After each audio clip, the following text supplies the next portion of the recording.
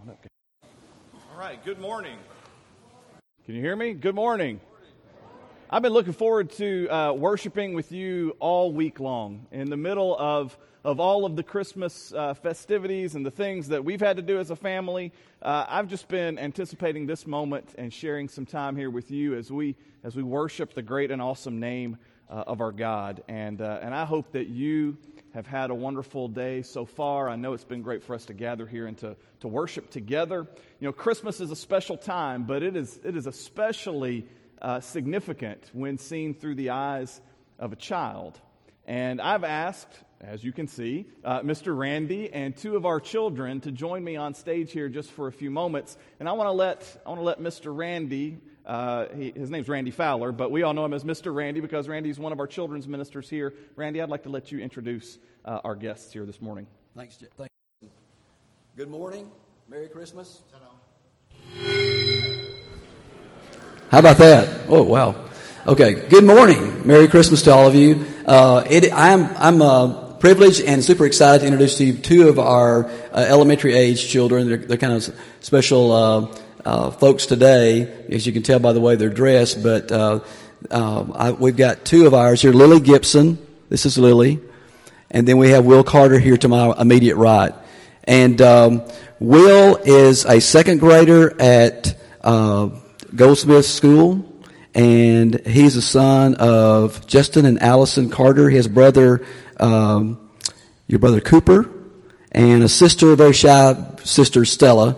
If you know Stella, that's not true at all. But anyway, and he also has, his family is part of the Mayfair Church family here, but he also has some extended family members that are part of our church family as well, including a set of his grandparents, Junior and Barbara Carter. So we're proud to have him up here. Lily is a fourth grader, right, at Jones Valley Elementary School. Terry and Jenny Gibson are her parents, and she has a brother named Jackson. We're blessed to have them here at Mayfair too as part of our church family. They have some extended family members here as well, including Anobi and Margaret Stone, who are her grandparents.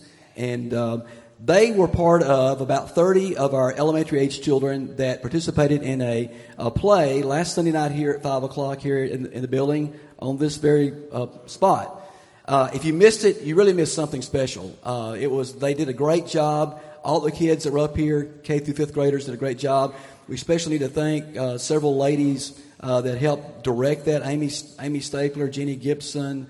There are several other moms that we could mention right now that were participating in helping them get ready. But they acted out the events that occurred around the birth of Jesus and found in Luke chapter 2 and did a great job. And so we're very thankful that you guys are up here this morning.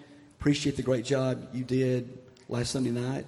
And I know that both your families are special families that enjoy this holiday season. So I'm going to ask you, I'm here to ask you a question, and you can answer it any way you want to. But what makes Christmas so special or meaningful to you guys? We celebrate the birth of Jesus. Okay, maybe say that again so I can hear you. Okay. We celebrate the birth of Jesus. Okay, great. What about you, Will? Spending time with your family. Okay. So both of you kind of means family, and it also means Jesus, as the birth of Jesus. And these guys had special parts in the play the other night. Will was Joseph, and Lily was Mary, and they played the earthly parents of Jesus. And so we're so very thankful for both of them. And I think Will has a scripture he's going to read that's found in the book of Isaiah, and it's chapter 9. And these words kind of reflect and look toward the coming of Jesus. Isaiah 9. The people who walk in darkness will see a great light. For those who live in a deep light will shine. For a child is born to us, a son is given to us. The government will rest on his shoulders, and he will be called Wonderful Counselor, Mighty God, Everlasting Father, Prince of Peace. His government and peace, it will never end. He will rule fairness and justice from the throne of his ancestor David from all eternity. Good job. Thank you. Let's pray together right now. Would you join me in prayer? Let's pray. Dear God, we are just awestruck by the things that you've done for us, continue to do for us. But especially at this time, we're grateful for Jesus. And we're thankful, Father, that for the blessing and gift that was. And, Father, for the intention of that throughout all time, you're working and through the people and through the lives of individuals and through history to bring Jesus to this earth. We're grateful for his life, for his death, for his resurrection. And, Father, for the strength that gives us who are his children. We pray that we will live out Jesus each day in the lives that we live before others. Thankful, Father, for young people, children that can show us what it means to have such awesome faith and confidence in you. We pray, Father, that we would have that as your children, as grown-ups, that we can reflect that faith to our children and to our grandchildren. Father, continue to bless us, and we pray that you're pleased with all these things we're offering to you today. We love you, Father. Thank you for Jesus. Through his name we pray. Amen. All right. So, I don't know if you heard that. Come here, guys. Come here. But these are two of our own, okay? I bet you guys have some Christmas presents at the house, right? Right? This was not in our script, okay? So they're like, where are we going with this? You guys both have Christmas presents, right? And yet, whenever we talk about what is most special, what's most important right now, whenever in front of your church family, that's not something that either one of you mentioned. You said this is about spending time with family. That this is a time when the world tends to think about the birth of Jesus. I just think that's really special. What a great reminder for all of us, right? Who probably still have some presents to get home and unwrap, right?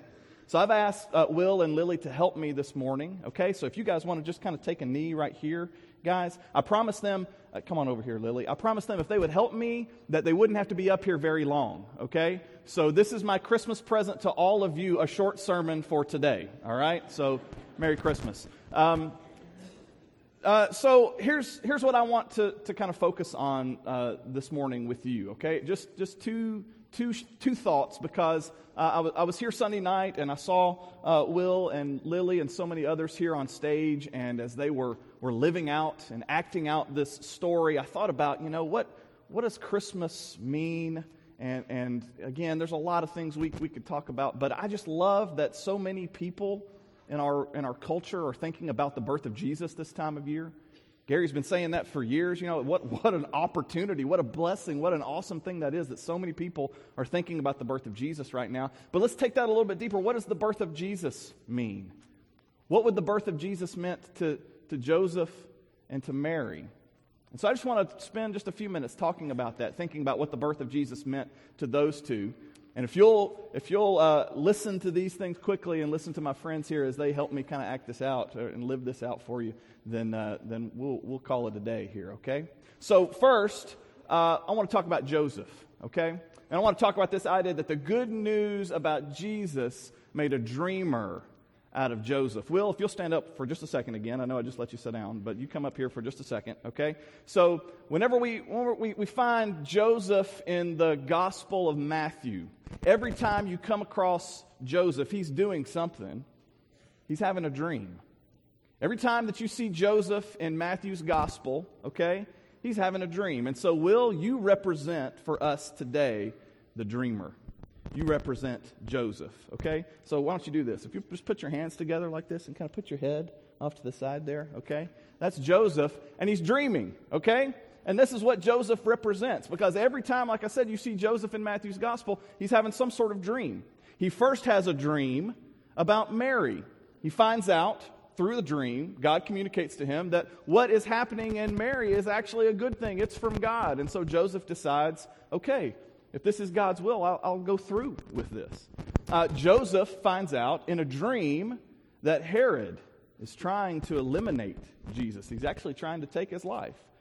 And so then Joseph takes Mary and baby Jesus. They go to Egypt, okay? And then whenever it's time for them to come home, do you know how God communicates that to Joseph? You remember? He has a dream. And God communicates to Joseph all that he needs to know through those dreams. So Will represents the dreamer. Okay, you can wake up now, all right? You can go back to your spot there, Will. So So if he represents the dreamer, then what I want us to learn today about Joseph is that the birth of Jesus, the arrival of Jesus, the arrival of this good news we've been talking about all month, it makes a dreamer out of Joseph. And the birth of Jesus and the arrival of this good news, I believe, also makes dreamers out of us. Because the arrival of Jesus actually changes the future for Joseph, doesn't it? And those dreams he has, they're God's direct way of communicating to him about some very, very specific things he needs to do or not do. But whenever we encounter the good news of Jesus, we, kind of like Joseph, we can't just sit back and pretend as if nothing has changed. Because when we receive that good news of the gospel, we receive a new future as well. We receive this transformative good news that comes through the arrival of this package, this gift that we've been talking about here all month long. To put it differently, when we receive the good news of the gospel of Jesus Christ, we receive from God a dream worth dreaming. So today, as we sit kind of on the brink of the end of one year and the beginning of another one, I want to ask you, what are you dreaming for the kingdom of God? Again, I know that Joseph is receiving some very specific instruction from God about where to go and how to make this child's life secure. But for you and where you sit, at the end of one year and on the brink of another, what are the gospel dreams that God is putting in your heart? What is it that you dream about when it comes to the kingdom of God? We're all about to make New Year's resolutions. Many of us will. We'll have goals. We'll have things we want to achieve, things we want to accomplish. We'll have some career goals. Maybe you want to lose some weight. Maybe you want to read certain books or travel somewhere. I don't know what those things would be for you, okay? But we all kind of spend time thinking about this upcoming year and what our goals are and what our dreams are, what our aspirations are. My question for you is this. In light of the good news of Jesus, what are your spiritual goals? Right? What are our kingdom aspirations? What will 2017 hold for you because of the dream that God might be putting in your heart, because of the birth of Jesus, because of the arrival of the good news? Does the fact that you're a Christian, the fact that you're a follower of Jesus, have any bearing on what you dream for 2017? I hope so, because the arrival of this good news made a dreamer out of Joseph. I think it has the power to make a dreamer out of you and me. So I don't know what that might be. You know, a year from now, you might be working a different job because you give in to the dream that God has been placing on your heart. You might be living in a different country. I have friends who gave in to the dream that God was placing on their hearts, and now they're serving on the mission field somewhere else today in this very moment because they were responsive to what God was trying to say to them, God's call on their life. You may have an addition to your family because of what God is calling you to do, the dream that God places in your heart. There may be some of you who you don't even have any kind of inkling or idea about adopting a child into your life. But that might be God's dream for you. That might be exactly what needs to happen. You might find yourself in a million different circumstances because of the dream that God puts in your heart and in your life. So as we prepare for another new year, as we're on the brink of a new year, my prayer is that it would be a year of dreams, right, Will? Because Joseph represents for us the dreamer of good news, gospel-infused dreams. So maybe there's some of us here who need to stand up like Joseph and say, I have this dream, I have this vision, I have this calling. God seems to be calling me in a certain direction and wants me to do something. Maybe, just maybe, this time next year, there'll be somebody in the kingdom of God. You will have led someone else to know Christ because, like Joseph, the gospel gave you a dream. Okay, so that's Joseph. About Mary, what we can say is this, that the good news about Jesus made a worshiper out of Mary. So in Luke's gospel, Lily, if you'll come up here, okay, I want you to represent the worshiper for us, okay? So we had Joseph, and he kind of put his hands together like he was dreaming. I would like for you to just kind of put your hands together like this, okay? Like you're praying to God. Will you do that? Okay? Do that, and let me talk a little bit about Mary here, okay? So Mary represents for us the worshiper. And in Luke's gospel, we find Mary's story. And so God sends Gabriel, and Gabriel shows up and tells Mary that he's doing something really special in Mary. And Mary's response is, how is that possible? I don't get it. I don't know how that can be. And Gabriel explains that to Mary. And whenever Gabriel finishes, do you remember what Mary said? She said, I'm the Lord's servant. And she worships God. She praises God for this glorious good news that has arrived through Gabriel.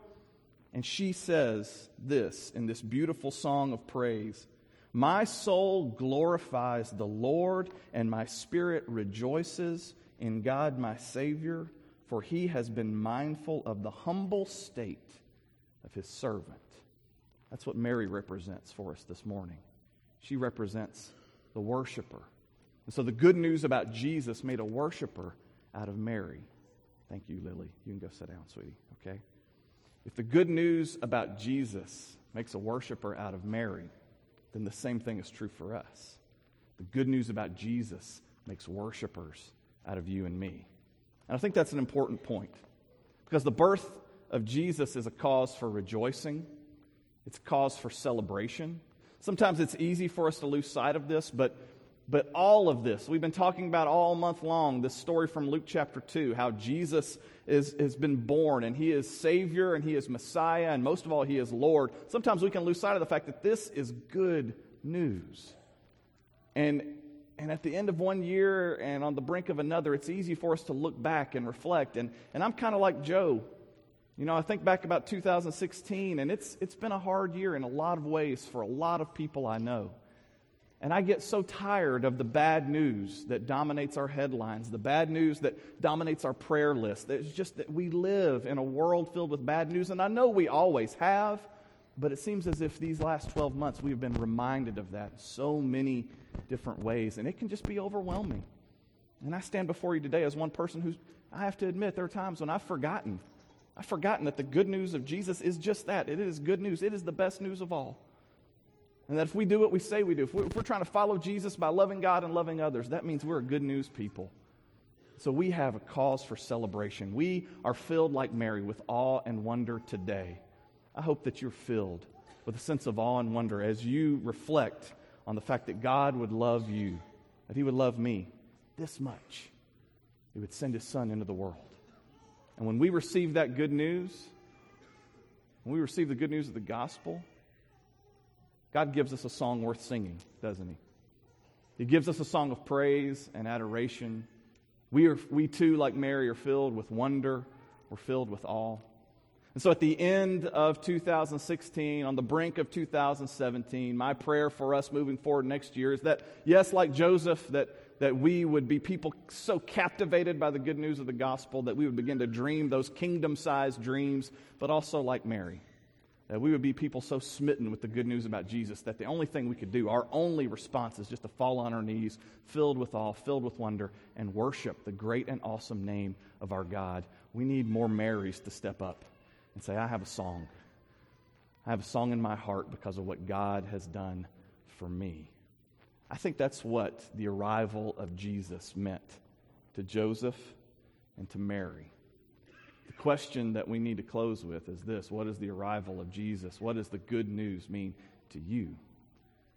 The best news of all is that you have a God who loves you with a relentless love, a love that doesn't quit, a love that doesn't fail, a love that doesn't run out. It's a love that extends beyond the expanse of the universe. It covers over the multitude of our sins, washes us clean.